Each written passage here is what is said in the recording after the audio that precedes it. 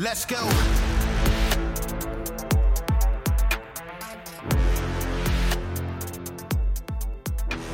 Welcome to Citizen. We got a very special guest today, Meghan Murphy, Canadian, which is always nice. I've got a couple of friends up there that do journalism and work like that. Deborah So is a good friend of mine, so it's nice to talk to somebody from a different area that's experiencing some of the same weird issues we are.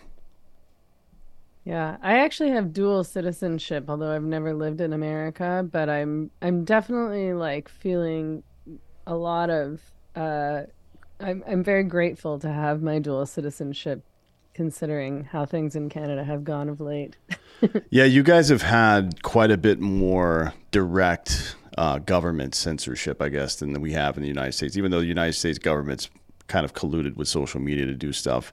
For you guys, it's been a bit more direct. It's how a couple of, well, not a couple, but quite a few, I guess, political commentators have rose to prominence, Jordan Peterson being one of them. I don't think anybody ever would have known who he is if it weren't for the misgendering bill that you guys have.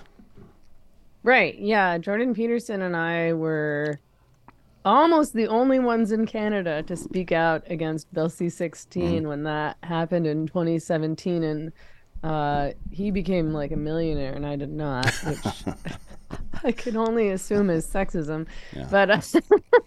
But yeah, I mean, I think that what's going on in Canada is worse in some ways. I mean, what's happened in America with the social media censorship has been really bad, and what we've discovered around media in general in America and their extreme biases is really bad. Justin Trudeau, though, is trying to legislate against freedom of expression online. Now, I think in any other time in Western civilization, you would be pretty solidly on the left, probably. Doesn't it feel like exhausting and irritating that you have to deal with this bullshit? I mean, we were just having a conversation amongst a group of us earlier today about how it's almost like you find yourself in these positions these days where you're kind of politically aligned with people that you wouldn't want to be seen in public with sometimes, you know what I mean? Just because everything's gotten so crazy. I mean, I honestly have sort of stopped caring who I appear to be aligned with or what people call me. I think I've been called so many things over the years throughout my career that have not made any sense or are misrepresentative, that at this point I'm like, okay, whatever. People are going to call me whatever they feel like calling me, and I'm just going to have to keep doing and saying what I'm doing. But yeah, I mean, I was a socialist for pretty much my whole life. I came from a Marxist family. My dad was a postie in Canada. He was heavily involved in the union. When me and my sister were kids, we would go on strike with him and attend union meetings. And, you know, he was a member of our left party. So even left of the Liberal Party, which is the party in power right now, the NDP is even left of there. And, you know, we were NDP supporters. I was an NDP supporter for my whole life. I voted NDP in every provincial and federal election until like a few years ago, at which point I just stopped voting because they just, I mean, I just couldn't do it anymore. I was like, I cannot vote for a party that claims not to know what a woman is, for example. But the left has become, I think, so hypocritical and so lacking in integrity, so cowardly, so elitist, so uninterested in what actual real working class people think and care about. It's so insulting, and they should be ashamed, and yet they're not. Yeah, you would think so, right? I mean, it seems like for a long time the I guess leftists in North America especially can kind of consider themselves the party of the working people, right? Not that that was ever necessarily true. I don't know that it was or it wasn't. I don't think any politician gives two fucks about anybody except for themselves and their own power, frankly. But they at least pulled it off to some degree, and people believed it. But that epistemology is certainly fracturing now. I think more and more people are realizing that that's not the case, and there are some people I think that are maybe moving to the right on that issue. But I think more based on the data I've seen, especially there's a poll out earlier this week to this effect. But it seems like more people are just politically homeless at this point, and I wonder what the result of that is going to be ultimately, because there is still so much division regardless. But the populist movements from the left and the right, I've said this for a very long time, for years now on this show, that they're a lot more aligned in reality than they will ever be based on their political affiliation, right? I mean, it's just people, by and large, want to be free and left alone to do what they want to do for the most part. It seems like that's been, especially in North America, that's been a trait that's pretty common amongst both groups of people. And for some reason, their attention always seems to get captured by one side or the other, depending on, what cycle we're in or how they were raised or something like that. And I'm sure in my earlier years I was guilty of myself. I just don't know I don't know what comes next. You know what I mean? Like people do have to work together to build communities and survive and shit. But what's that going to look like in the future? Yeah, I mean, the truth is that tribalism is inherent to human Mm, beings. So, on some level, I worry that this kind of division is not something that will fully be overcome.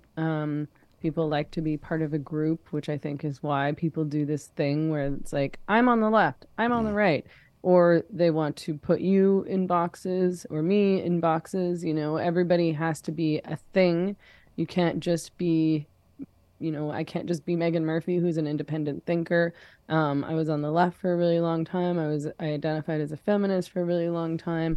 And now that I've sort of started pushing back against and even rejecting those labels really in favor of independent thought and coming to my own conclusions about ideas and policies and politics outside of ideology, outside of parties, then people, of course, are going to call me right wing. mm. Um, and, there's not really much I can do about those labels, but it doesn't even make any sense. Like, sometimes when people say that, I'll ask them, I'm like, what are my right wing positions? Mm. Just out of curiosity. Like, what is it that you even mean when you say that?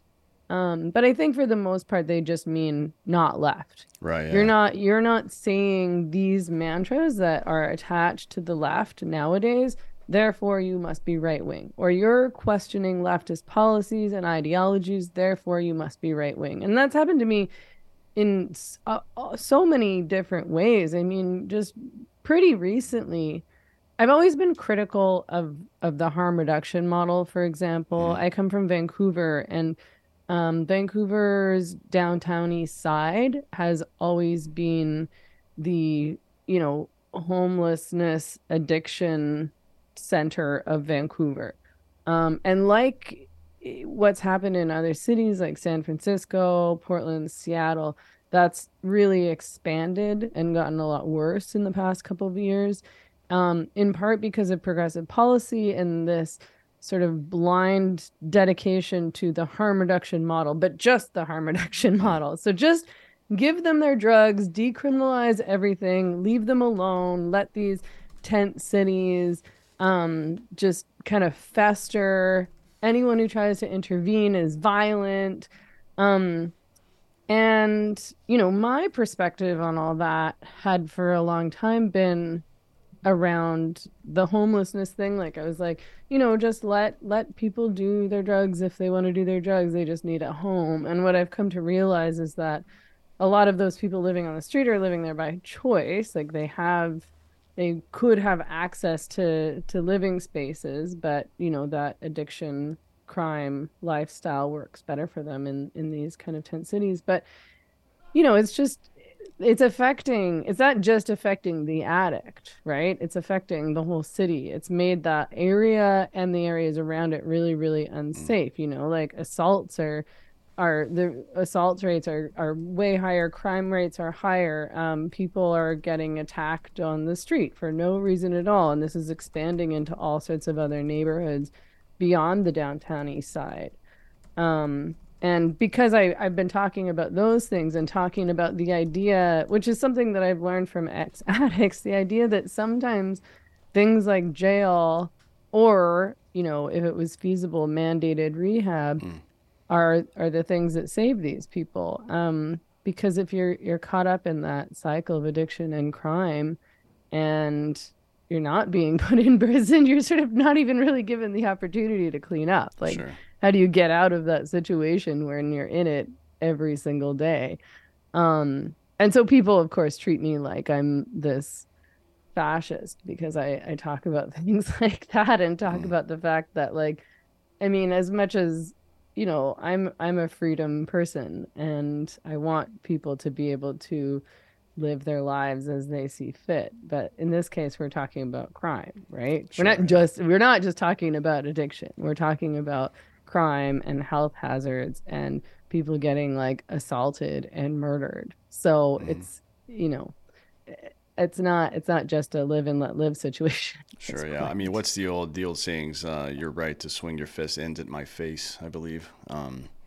Which Right. is, maybe reductive to some degree. But yeah, I think aside from the difficulty that it presents for cities and the people in those cities, the premise that it's good for the homeless is categorically ridiculous. I mean, if your child was misbehaving, you wouldn't find a safe space for them to continue to misbehave. That's a ridiculous idea. Nobody thinks that way Yeah. until all of a sudden over the past couple of decades, for some reason, it's become it's part of like the you said mantra earlier. It's almost like a cult where if you don't repeat every line exactly, some Catholic lady comes by and raps you on the hand with a ruler. You know what I mean? It's very bizarre how protective they are of this newly generated epistemology where there is no reality at all. Victims are the priority and things like this. It's very bizarre to me how this all happened, and I think it is. I'm not sure if it happened on purpose. Some part of me thinks it did, but I'm not sure if it happened on purpose or if this just is the inevitable result of taking your eye off the ball. You know what I mean? In society and just letting things coast. I mean, we've seen it before. The weird rage and violent decadence of Roman culture as it progressed through the second and third centuries and stuff like that. None of this stuff is new. It's happened before in human history. I just wonder. I don't know that it's happened this quickly before with so many eyeballs on it, and people are. It's one thing for it to have happened in a time where you got most of your news from some asshole shouting in the center of the city. You know what I mean? But now it's like you can look up stuff. I can tell that these people are lying to me, and we all know that they're lying. So what the fuck are we doing here? This episode of Citizen is brought to you by Black Rifle Coffee Company. Join the Black Rifle Coffee Club and get fresh roasted freedom delivered straight to your door. Black Rifle Coffee Company is veteran operated and supports America's military, law enforcement, and first responders. Get premium coffee delivered every month. Choose your favorite roast, rounds, and delivery schedule anytime you like. Members also get free shipping and access to exclusive partner discounts. The best value you're going to get from Black Rifle Coffee is the Coffee Club. As again, you can choose the roast, whether you're like light, dark, or medium. You can choose the texture. You can choose whether you want ground coffee, whether you want to grind it yourself and get whole bean, or if you use a Keurig and you want the coffee rounds, and the delivery schedule with a wide array of options for that. Get 20% off your first order with the code CITIZEN. So go to blackriflecoffee.com, sign up for the coffee club, use the code CITIZEN, and get 20% off your first order. This episode of Citizen is also brought to you by ghostbed.com/Drinking Bros. Right now, Ghostbed is offering 40% off Ghostbed bundles where you get a mattress and an adjustable base. For everything else, 30% off if you use the code Drinking Bros at ghostbed.com/Drinking Bros.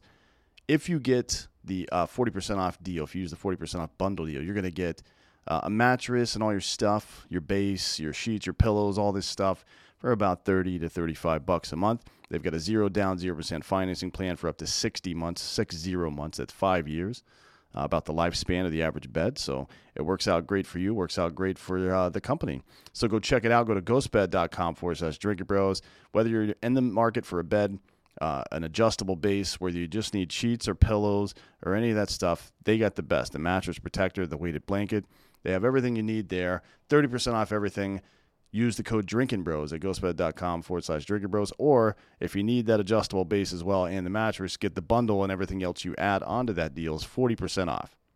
Yeah, and we can tell that what these people are saying, these progressives, if we want to call them that, are saying isn't evidenced with reality. What they're talking about is ideology. They're not talking about real life. This whole thing where perpetrators are suddenly victims, right? Like these guys who are addicted, mentally ill, insane, dangerous, stealing, punching, raping, murdering. But because they're, homeless and they're addicts and they're living on the street, they're untouchable, right? They're actually the victims. They're not actually the victims. They're the perpetrators. And it's okay to say that. And I mean, this has been going on for a long time. I think it's just gotten a lot worse. Like, I remember when I was younger, probably, I don't know, in my late 20s or something like that, explaining to one of my friends, like, you don't actually have to be nice and friendly to a guy who's like harassing you or making you feel comfortable or being weird to you on the bus just because he's marginalized, just because he's like a homeless addict. Like those guys are scary. And like I knew women who got assaulted on the downtown east side by these guys. Like I've been like really, really scared. I used to walk home through the downtown east side from work every day. And I've been followed and screamed at and threatened and spat on and just terrified. Nobody does anything about it. They just all pretend it's not happening, right? But it's like there's sort of an expectation in feminism too, and on the left that you can't be judgmental or you can't say what's true, which is like this guy's a crazy guy Mm-hmm. and a drug addict. Oh, all men sexually harass, all men rape, like all men are dangerous. It's all the same. It's not all the same. Like, yeah, technically that's true. All sorts of different men have raped women Mm-hmm. from different backgrounds. But this is a particularly dangerous situation. This is a dangerous neighborhood. Men who are addicted and mentally ill and like on frickin' meth are not safe men to be around, period. Yeah, I mean, would you like hand this guy your baby or something? Like, how much? Where exactly is the Not the line? same. You know what I mean? I guess I find myself asking that a lot. Where exactly is the line? Um, it is certainly the case that your behavior can affect your entry and participation into society, as should that be the case, right? I mean, what you can't just act like a fucking jackass all the time and expect people to treat you like you're being nice. I don't know why. I don't know why that all of a sudden became the expectation. A lot of people frame it as some kind of like pathological level of empathy, but I don't think it's that, because the results are very clear. Somebody who just lobbies for an open air drug market, for example, they do not give a fuck about that person. There's no way they care about that person, because nobody would do that. If it was your child, would you be okay with them living in a tent in downtown San Francisco, walking across the street, begging for money and shooting heroin into their fucking veins? Really? That's you being empathetic. That doesn't make any sense to me.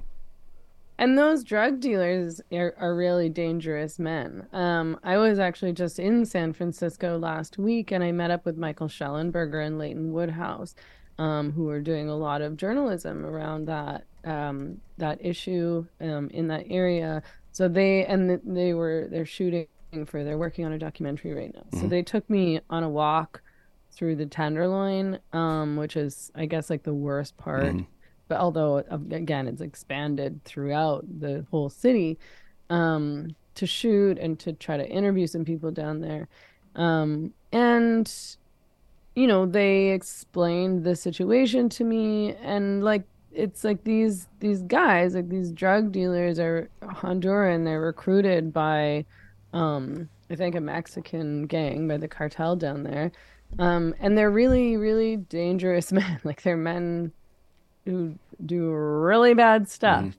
And to take a position of like, oh, don't criminalize. It's like, don't, don't judge, don't stigmatize, just let this happen. It's like, you're letting really dangerous criminals run the show. There's not a single cop down there, not a single Oh yeah, cop. I know. Yeah, I lived in Oakland and worked in San Francisco for a long time, and I watched it deteriorate between like 2012 and 2015. Mostly is when it started to really go downhill, and it was bizarre, man. I mean, it used to be a really nice city. Um, Right. Lots of foot traffic. There's a lot of different little neighborhoods. You can go park somewhere and walk around for a couple of hours and do a bunch of different stuff.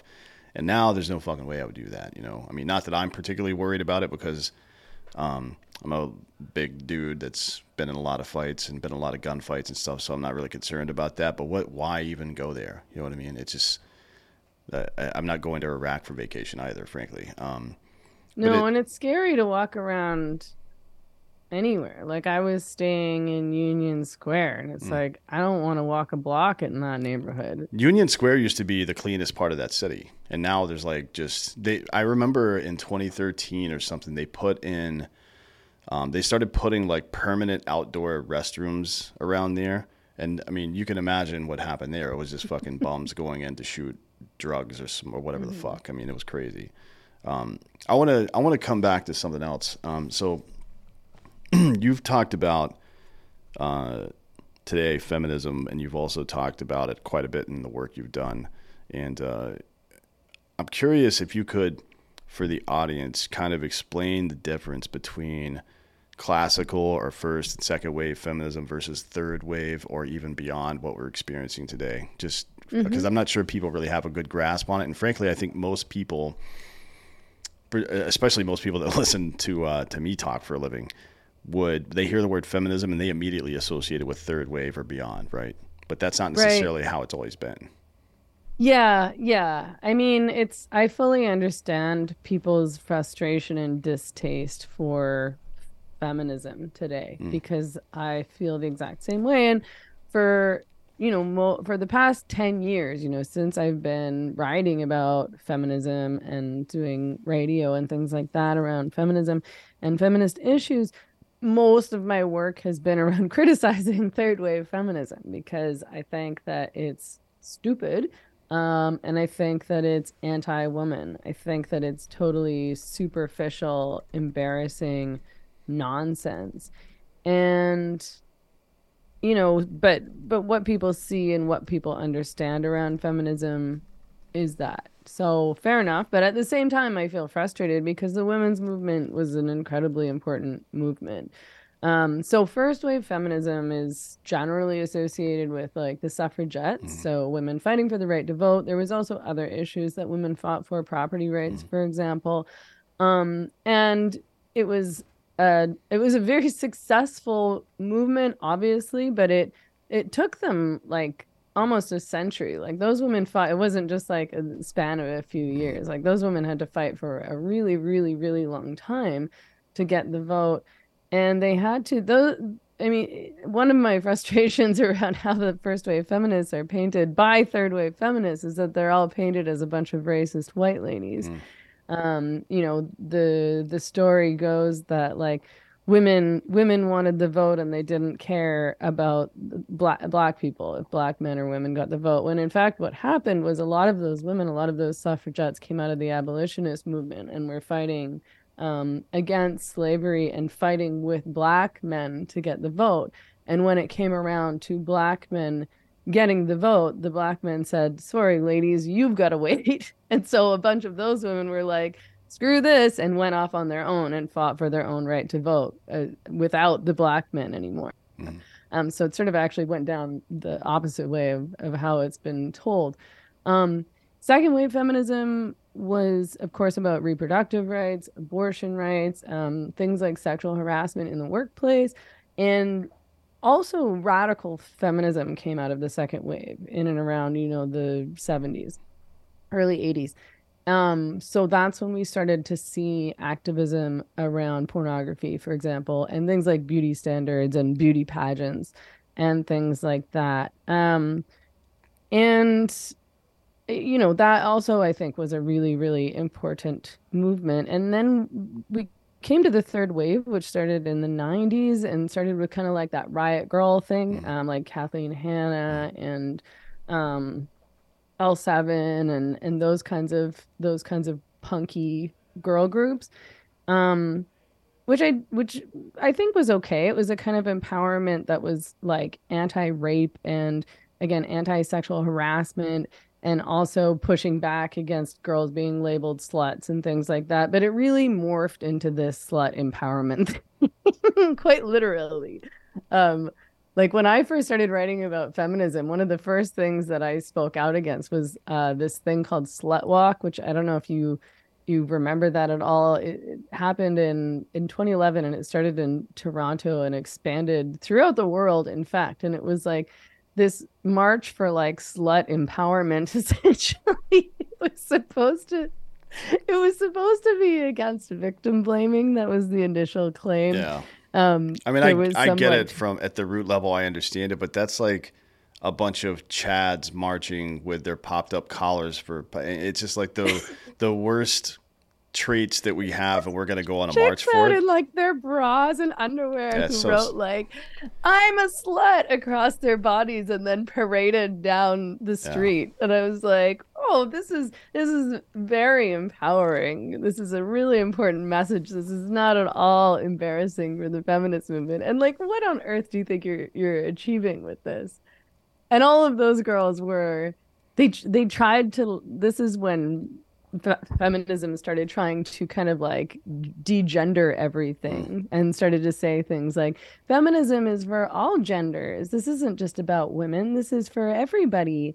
And whatever you think is empowering is empowering. Like if you feel empowered by wearing stilettos or putting porny photos of yourself on the internet or by wearing makeup, then that's feminist. You go girl, like that kind of nonsense, right? And of course, then we encountered all the trans crap. So all of a sudden, it was, a man could become a woman by announcing that he's a woman and he had to be included in women's spaces in the feminist movement, obviously in women and girls change rooms, and everything just really went downhill from there. It's Sorry, I don't know if yeah. that was a helpful summary Yeah, or yeah, too sure, long. yeah. No, it's interesting that it seemed to start to kind of go downhill in the second wave a little bit. I mean, you get a mixed group. Maybe that's just how it is, right? There's always a transition period where you've got some of the old guard that just wanted to do what they wanted to do, and then other people. At some point, it seems like in regardless of what movement it is, at some point people get this authoritarian bend to their messaging. You know what I mean? It's like not Yeah. only do I get to do what I want to do, but you have to recognize me, you have to support me, and you have to say the same things I do. Otherwise, you're against me. It's like no, I just don't give a shit what you do. Frankly, if somebody's trying to stop you from doing what you want to do, come find me and I'll help you out. But otherwise, leave me the fuck out of it. That's generally the attitude that I think a lot of Americans have. hmm Yeah, I think that there is something inherent to movements where they do get a bit culty, and that certainly happened with I mean, feminism. it becomes an Um, industry, right? It's just like anything yeah. else, and you have to. There's an old saying: "Solved problems don't get out the vote." I think is how it goes, and it's like Right. if we solve this Totally. issue, like, hey, you know what, women are doing pretty well now. We're relatively gender egalitarian in the West now. It's like no, but then my organization doesn't have a purpose anymore, so that's not going to work for me. So we've got to find the next thing to move on to, right? Well, and I mean, the Democrats seem to be trying to galvanize votes based on the abortion Mm, debate and based on this trans thing, right? Which, I think that the Democrats are very clearly invested in ensuring that the abortion debate rages on forever, because it yes. gets them so many votes Mm. from, youngish women. And uh so, like you said, I don't think they want that issue to be resolved. And I mean, it's exactly true. Like mainstream feminism became mainstream feminism. Like all these women who are saying trans women and are women and are big name feminists, they make a lot of money off of their so-called feminism. These are careerists. These aren't women invested in women's rights, as far as I'm concerned. I mean, any woman who's like standing for Planned Parenthood at this point, I think, is full of shit.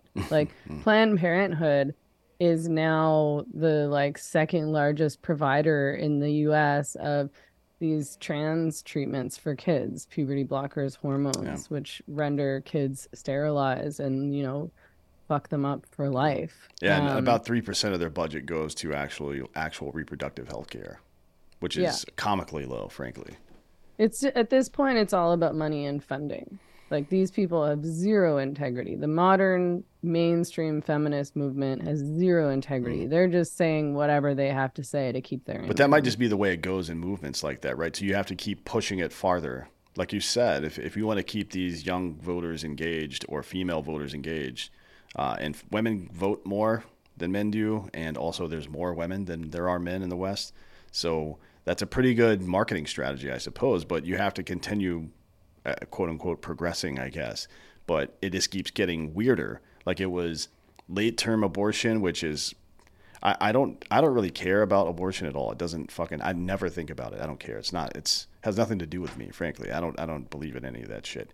But it seems like the late term thing was just to put a thumb in the eye of people who are not abortion or people who are whatever they call themselves, pro life. You know Pro-life, what I mean? yeah.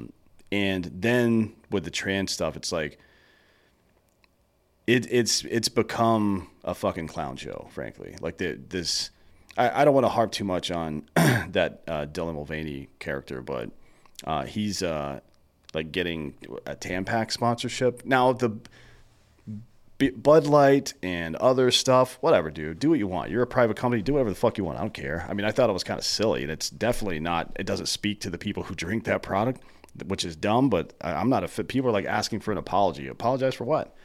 They made a dumb mistake. They shouldn't have to apologize for that. They're doing what they want to do. But tampons seem like there's only one thing to use that for. And I'm not sure what Yeah. a man is going to fucking do with it exactly. It doesn't make any sense. That's how fucking ridiculous this has all gotten.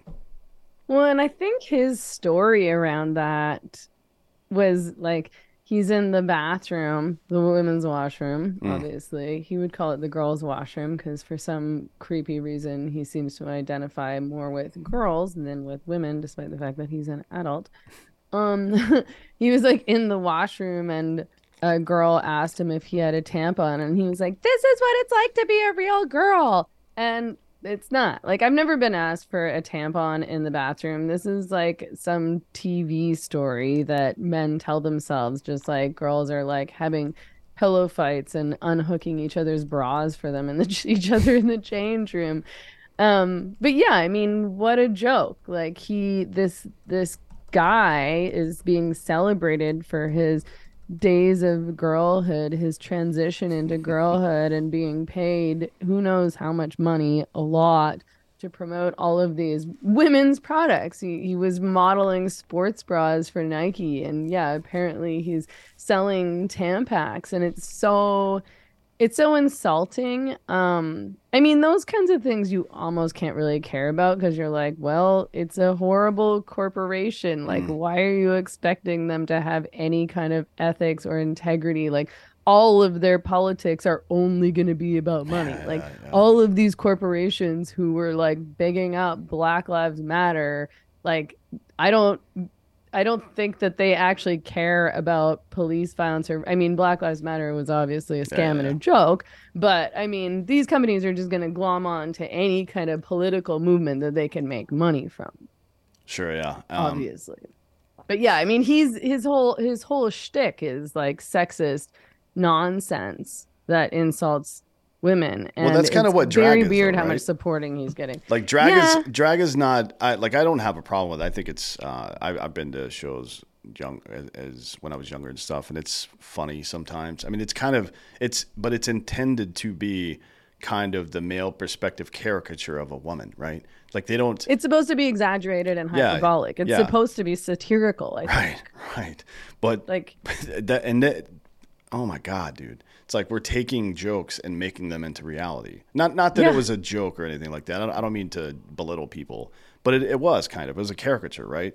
And we're making that like, no, Well, nobody that's thought real. those men were like real women or even that they were trying to be Yeah, real women. and quite a few of them aren't even gay. They're just like fucking. They think it's fun. It's I don't even know if it's a fetish really. It's just something people do for fun. But anyways, it seems like we have done quite a bit of that, which is move ridiculous things into the epistemology. And now it's very 1984 feeling, you know what I mean? Where it's like in the end, the state would say that 2 + 2 = 5, and you would have to believe it because the logic of their position demands it, I think is the quote. Yep. Yeah, that's like, maybe that's the logical conclusion of having to keep that problem a problem even after it's a problem. So you have to keep pushing farther and farther, and at some point you circle all the way back to just being a completely ridiculous caricature of what you were intending to do in the first place. Yeah, I mean, it almost feels like we're being tested to see what we'll put up with. Like, what kind of ridiculous stunt can we pull now that people will go along with and or applaud? What ridiculous mantra can we get people to repeat now without thinking about it and without actually admitting that they don't believe the mantra? Um, I mean, I do literally sometimes think I'm like, is this all like a psyop? Like, is this all just a big, like, is this clown show a big distraction so that we aren't paying attention to the real Mm. nefarious stuff that these people are doing behind the scenes? Because it's so embarrassing and ridiculous. I mean, I'm so embarrassed for what will show up in the history books if Yeah. I civilization is mean, still around in 100 or 200 yeah, years. I think Elon needs to slow down a little bit, because if aliens show up right now, or if we go out and see aliens, they're gonna be like, "What the fuck is wrong with you guys?" Like we're not gonna get invited back for a second date. I don't think. Um, No. uh, You're like, who are these jokers? I wanna pivot a little bit. I want to ask you about. I want to ask you about, because you're an actual feminist and not a crazy person.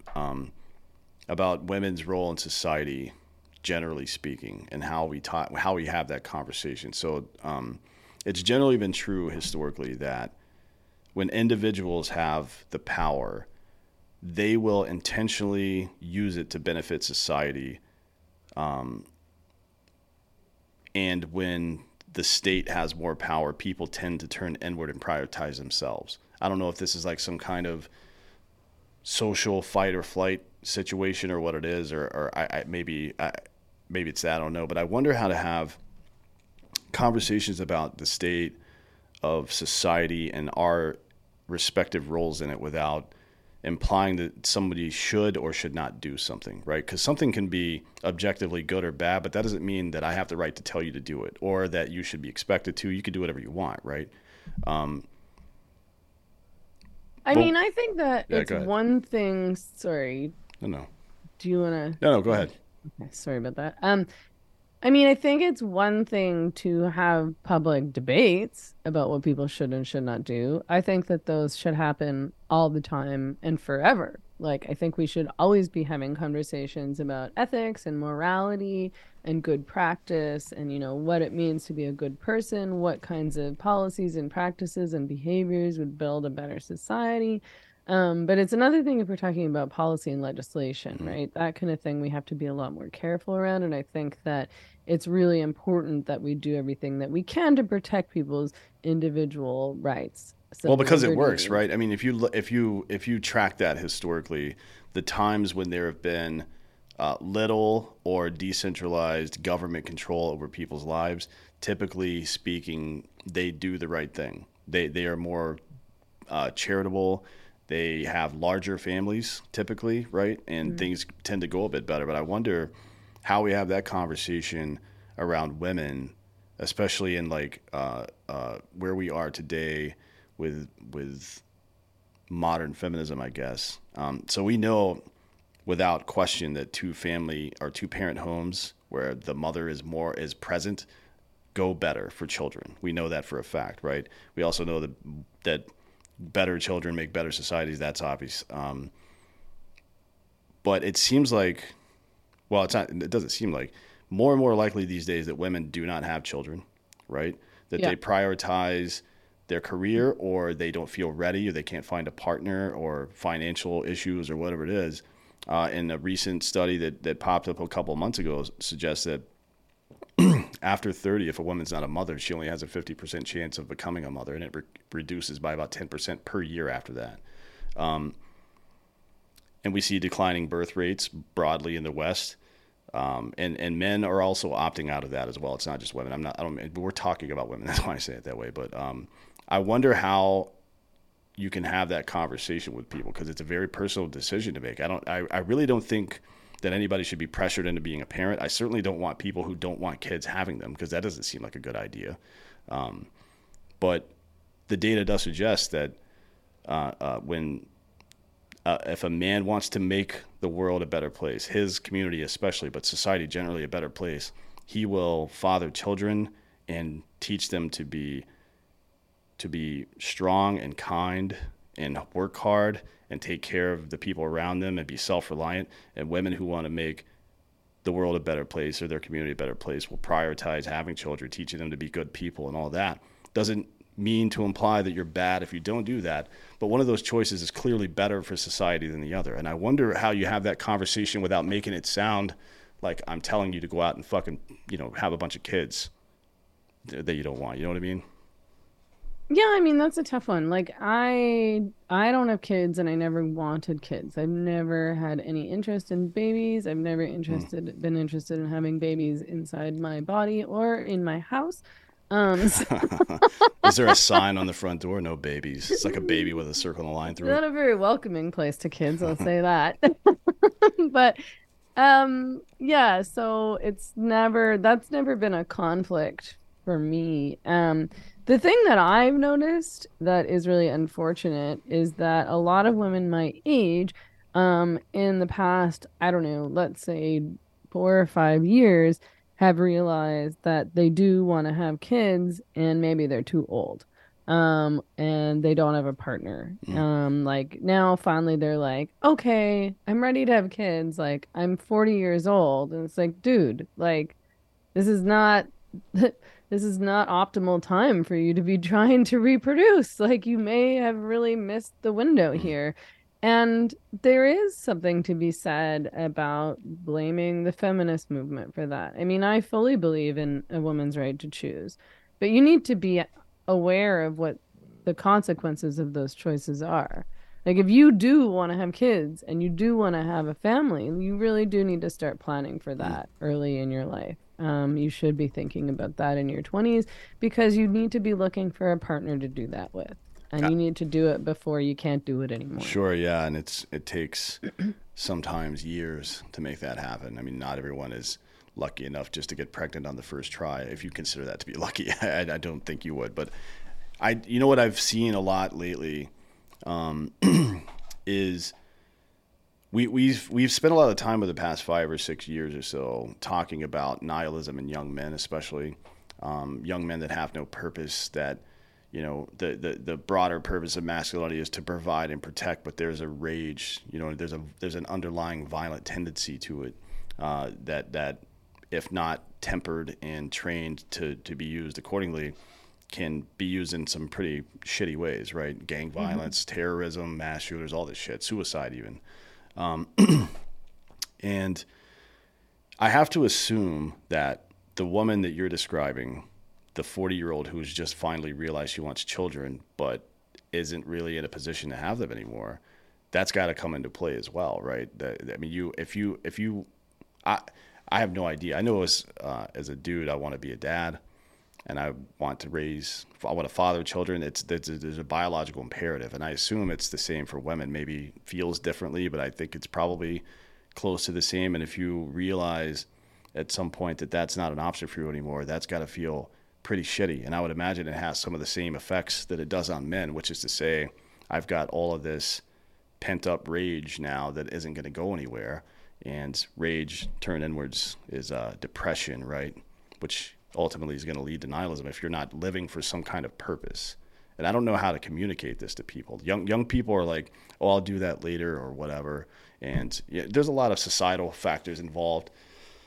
Not being able to buy homes, student loans, and all this stupid bullshit that we've done to kids, fucking up the economy more broadly speaking. But I have to assume that there's some nihilism that comes into play there. I mean, I think that, yeah, I think that a lot of women do get depressed when they get to that age and they realize they're not going to have the life that they thought that they could have, that they were told that they could have. And there's a number of lies that need to be addressed in terms of this having it all thing, which is that you can't really have it all. You do have to put your career aside if you want to have kids and raise kids. I mean, obviously, there's plenty of women who maintain their careers and go to work and still manage to juggle kids. But like also, people I think have denied the fact that mother and baby need to be together and mother and baby want to be together, Sure. and that's Yeah. healthy for the mother and baby. Like you don't just fucking pop out a baby and then 2 weeks later go back to work full time. Some people Yeah. have See you to, but after high that's school. yeah, Right. exactly. Like you need that bonding time. You need to be feeding your baby. You need to be holding your baby and touching your baby and breastfeeding. Those things are really, really important to the development of the baby, mentally, emotionally, physically, as well as to the mental health of the woman. Nature is still really important, and I think that we have humans have sort of taken this approach where we think that we've overcome or evolved past nature, and we haven't, and we shouldn't try to. That's so stupid. Um, Like yeah, the hubris that we've somehow outsmarted 2 million years of evolution is the dumbest goddamn thing that I think the average human being thinks. Oh, you think you're smarter than millions of years of iterations of this thing. I mean, think about a computer running for the last 200 years, and you think you're gonna do math better than that. That's fucking dumb. yeah. Yeah. And obviously there's lots of things that we should push back on that are bad things like murder and rape. Sure. But those things are not bad things. That's a positive thing, the mother baby bond and the mother being with her baby. So that's like a thing that I think that we need to start having big conversations about. Like we need to stop being realistic instead of trying to like impose this delusion rooted in politics around women having it all and you can do whatever you want and like, you can wait till you're 40 and you can just freeze your eggs. Like that's another really nasty lie because so many women think, "Oh, I'll just freeze my eggs and then when I'm like 43 or so, I'll just go have a baby." And freezing your eggs is, first of all, extremely expensive.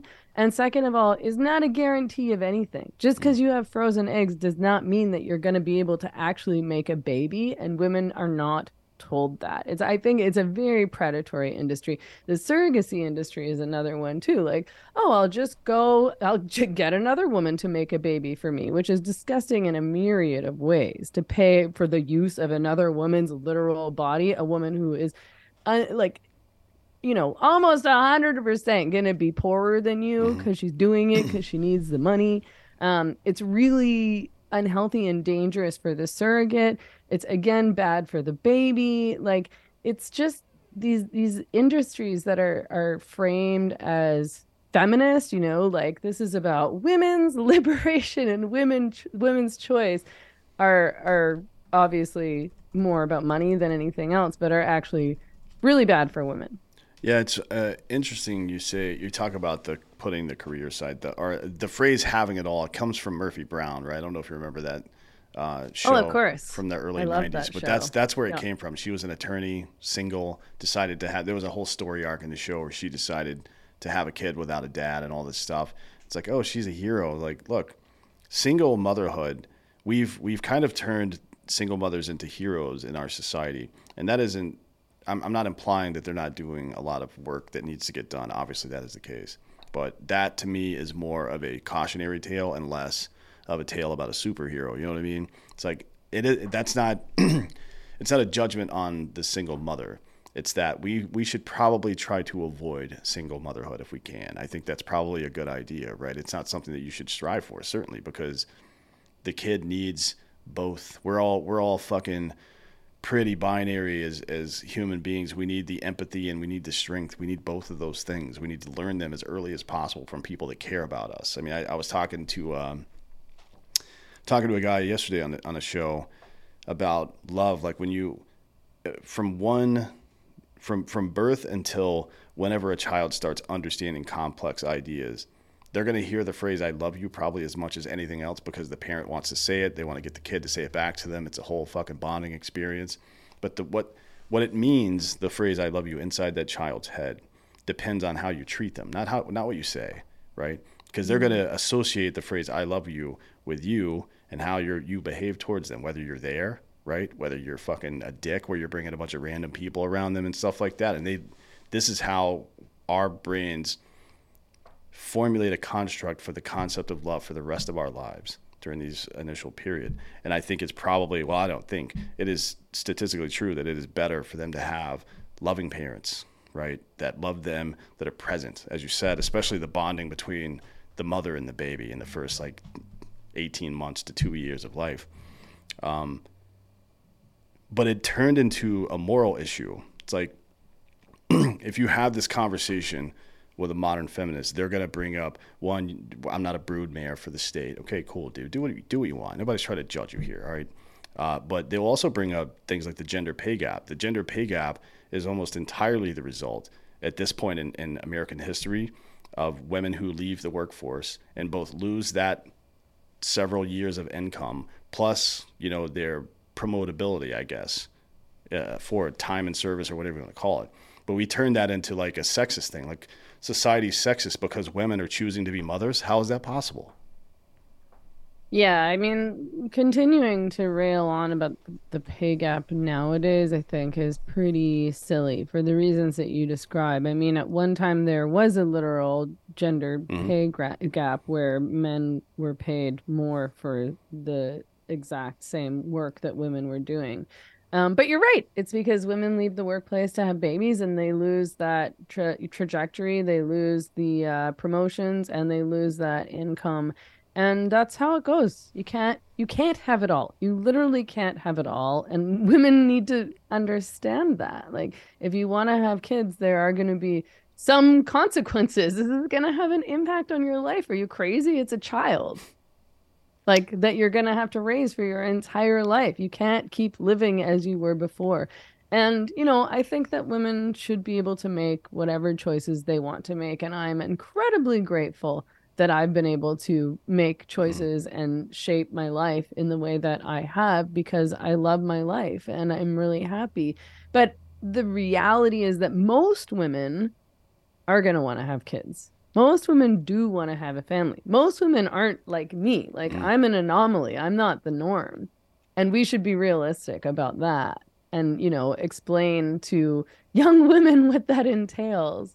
And like I do have big respect for single moms because it's so freaking Mm-hmm. hard.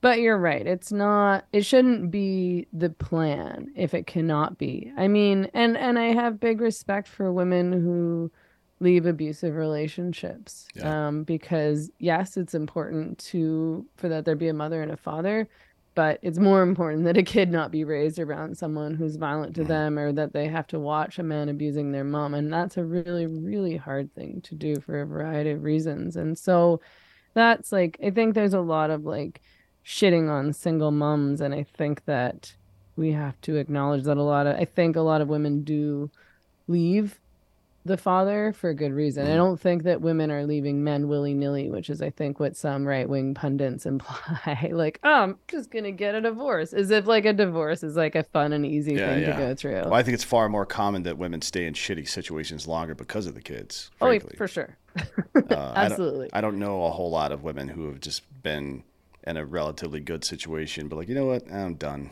Just gonna go I want a upend. new guy. Yeah, I'm Like, gonna upend my entire life. let's go. That's a trope that I don't think exists in real life. Honestly, I mean, sure, I'm sure there are examples. There's plenty of shitty people out there, but that seems kind of ridiculous, to be honest. Yeah. So I'm in no position to talk to women in their 20s about this stuff, but I wonder, I don't hear those voices. You know what I mean? There's a lot of dudes out there like me who've lived lives and are educated, have different kinds of experiences, talking to young men about, making a plan, ensuring that you're fulfilling your biological purpose. You know what I mean? Which I think is important. We're not outsmarting nature here. It's just not gonna fucking happen. And you can say that you're gonna outsmart and stuff. This is not gonna happen, man. But I don't hear a lot of voices like that for women these days. Maybe because I'm not the audience for it, I don't see it. But I feel like I'm a pretty avid consumer of social topics, and I just don't see the advocates for motherhood from the female side out there. I think mostly what I see are right wing dudes telling young women to have kids, and that's not that they're wrong to say that necessarily, but that's not gonna go over. Nobody's listening to that asshole. No, I don't think that's going to work. I mean, I think that modern feminism, third wave feminism, has really spent an inordinate amount of time and energy convincing women that they have moved beyond nature and that actually talking about nature is a bad thing. I mean, in my early days of feminism, I learned and believed that evolutionary biology or evolutionary psychology was like this inherently sexist thing. Because it talked about nature. Mm, Like it talked about what was natural. And, men have evolved in this way and women have mm, evolved in this way. And feminism says everything's about socialization. So you can learn and unlearn anything, which is not true. I think that it's to our detriment to believe that, and I think that it would be beneficial if we understood things like, men are inherently more violent. mm, They are. And men need to learn, and as a society, we need to address that, but also men as individuals need to understand that and take it upon themselves to, you know, take that inherent nature and use it for good. Like I just interviewed this guy, Matt Thornton, oh, who's I know Matt. oh, you do? Hmm. Okay, cool. So he, as you know, brought BJJ Hmm. Jiu-Jitsu to Portland. Yep. And he just published a book called The Gift of Violence. Hmm. And what I learned from that book and from him, and I've been learning about this a little bit prior just from talking to like MMA guys and fighters and things like that. Um, but things like jujitsu, martial arts, that kind of practice is such like an excellent and important way for men to, first of all, learn how to defend themselves and defend those around them, like those more vulnerable than them, women and children, for Hmm. example, and to be confident, to trust themselves, and to also not behave in like thuggish, aggressive ways, right? Because if like you actually know that you could win the fight. Like Mm. you actually know that you could take this guy down who's being a dick in a bar. You learn not to antagonize. You learn not to pick a fight. You learn to walk away. But if you have to, you can defend yourself. And I think that's like a really great example of positive masculinity. There's been all these debates around toxic masculinity in the public sphere, which I think are a bit silly sometimes. But violence is not, first of all, violence is natural. Violence is always going to be there. Men are always going to be inherently violent in some way or another, but it's that they need to learn how to use that violence in a good and responsible way, by not picking on those who are vulnerable, like women and children, um, animals, but also, yeah, to use that responsibly. And I think that feminism, and I have to admit that I was a part of this for a long time. Feminism opposes all violence, like Mm. it's like we want a non-violent world and like, all male, eradicate male violence, eradicate male violence. Male violence is bad. And when we're talking about male violence against women, yes, for sure. But again, I mean, I wish that we could stop all male violence against women, but that's not realistic either. There's always going to be some level of, there's going to be bad guys Mm. and guys that do bad things to women, and we need to learn how to deal with that. And we can't just address it through mantras, feminist mantras, or, trying to socialize our way out of that. And I think that, yeah, we do need to stop talking about violence as like an inherently bad thing because it's not in all situations. Sure. Yeah. I mean, the toxic masculinity that people refer to oftentimes just generally as masculinity, unfortunately. But the reality is Right. Like it, men should be more like women. That would make things better. yeah, That's that's not true. that. No, it's nonsense. That's nonsense. Yeah, I wonder. I've seen more and more women who, such as yourself, who have been really into the feminist movements over the past couple of decades, kind of circle back and be like, you know what would be nice is like real men would be Yeah. nice, dudes that aren't fucking pussies, you know, guys who are responsible. I mean, maybe frankly, I'm sure that has a lot to do with the childless mother situation we have these days. Because, frankly, if I was a woman in her 20s right now, looking around at the field of prospects, I don't know how thrilled I would be to let one of them put a baby inside me. You know what I mean? Like, are they gonna even be around, or is it just some fucking clown who's gonna fucking skip town at the first opportunity?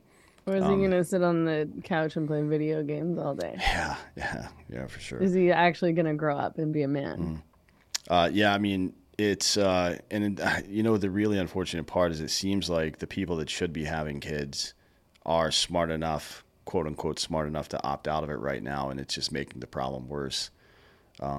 Which is, it is what it is. I guess there's nothing you can really do about that except for try to talk to people about it. But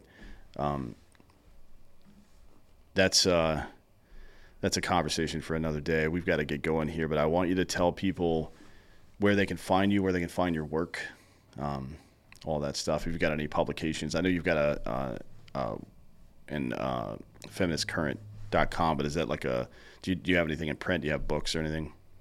Not yet. I have a manuscript that I wrote like back in 2017 kind of thing, and then my publisher dropped me because they determined that I was transphobic. And then after that happened, I got really busy and then I changed my mind about all sorts of stuff. So I'm in the Mm, process of rewriting that. But it is a critique of third wave feminism, okay. but I've changed my views on feminism and socialism so much that since then that there's a lot of stuff I need to rewrite and add. So I'm still working on that. So not yet published. What my I have been focusing on mostly these days is The Same Drugs, which is my podcast, Mm, and that show is on YouTube and Rumble also. And on Substack. So I'm writing on Substack, and the podcast is there also at The Same Drugs.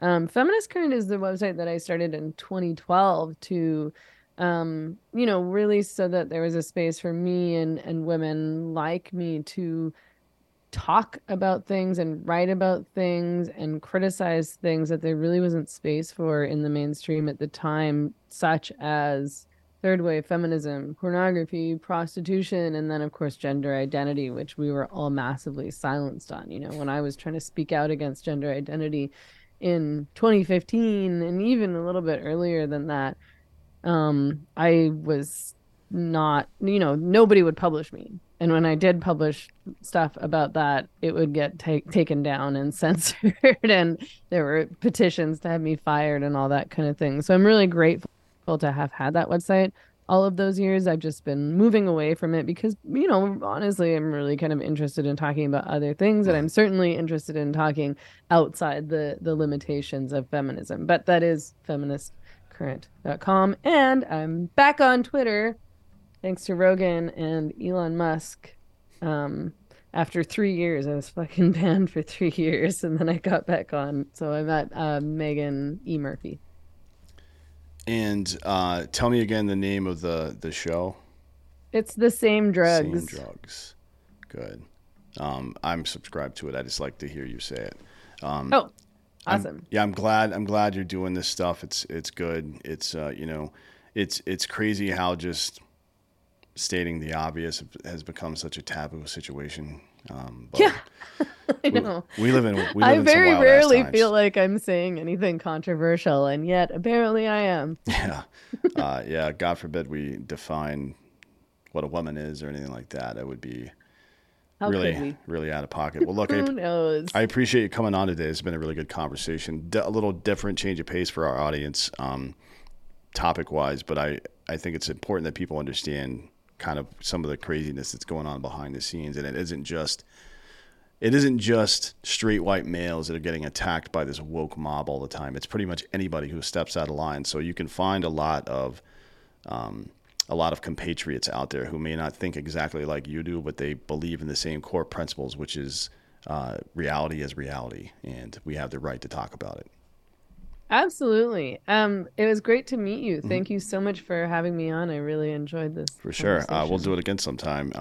Thanks for coming again. We appreciate it. And thank you all for listening. This has been Citizen. BetMGM has an unreal deal for sports fans in Virginia. Turn $5 into $150 instantly when you place your first wager at BetMGM. Simply download the BetMGM app and sign up using code Champion150. Then, place a $5 wager on any sport. You'll receive $150 in bonus bets, regardless of your wager's outcome. And if you think the fun stops there, the King of Sportsbooks has plenty of surprises in store. Check out daily promotions, same-game parlays, live bets, and so much more. Download the app in Virginia today and get $150 in bonus bets instantly from your first wager. Only at BetMGM. BetMGM and GameSense remind you to play responsibly. See BetMGM.com for terms. 21 plus only. Virginia only. New customer offer. Subject to eligibility requirements. Rewards are non-withdrawable bonus bets that expire in 7 days. Please gamble responsibly. Gambling problem? Call 1-800-GAMBLER. Promotional offer not available in Washington, D.C.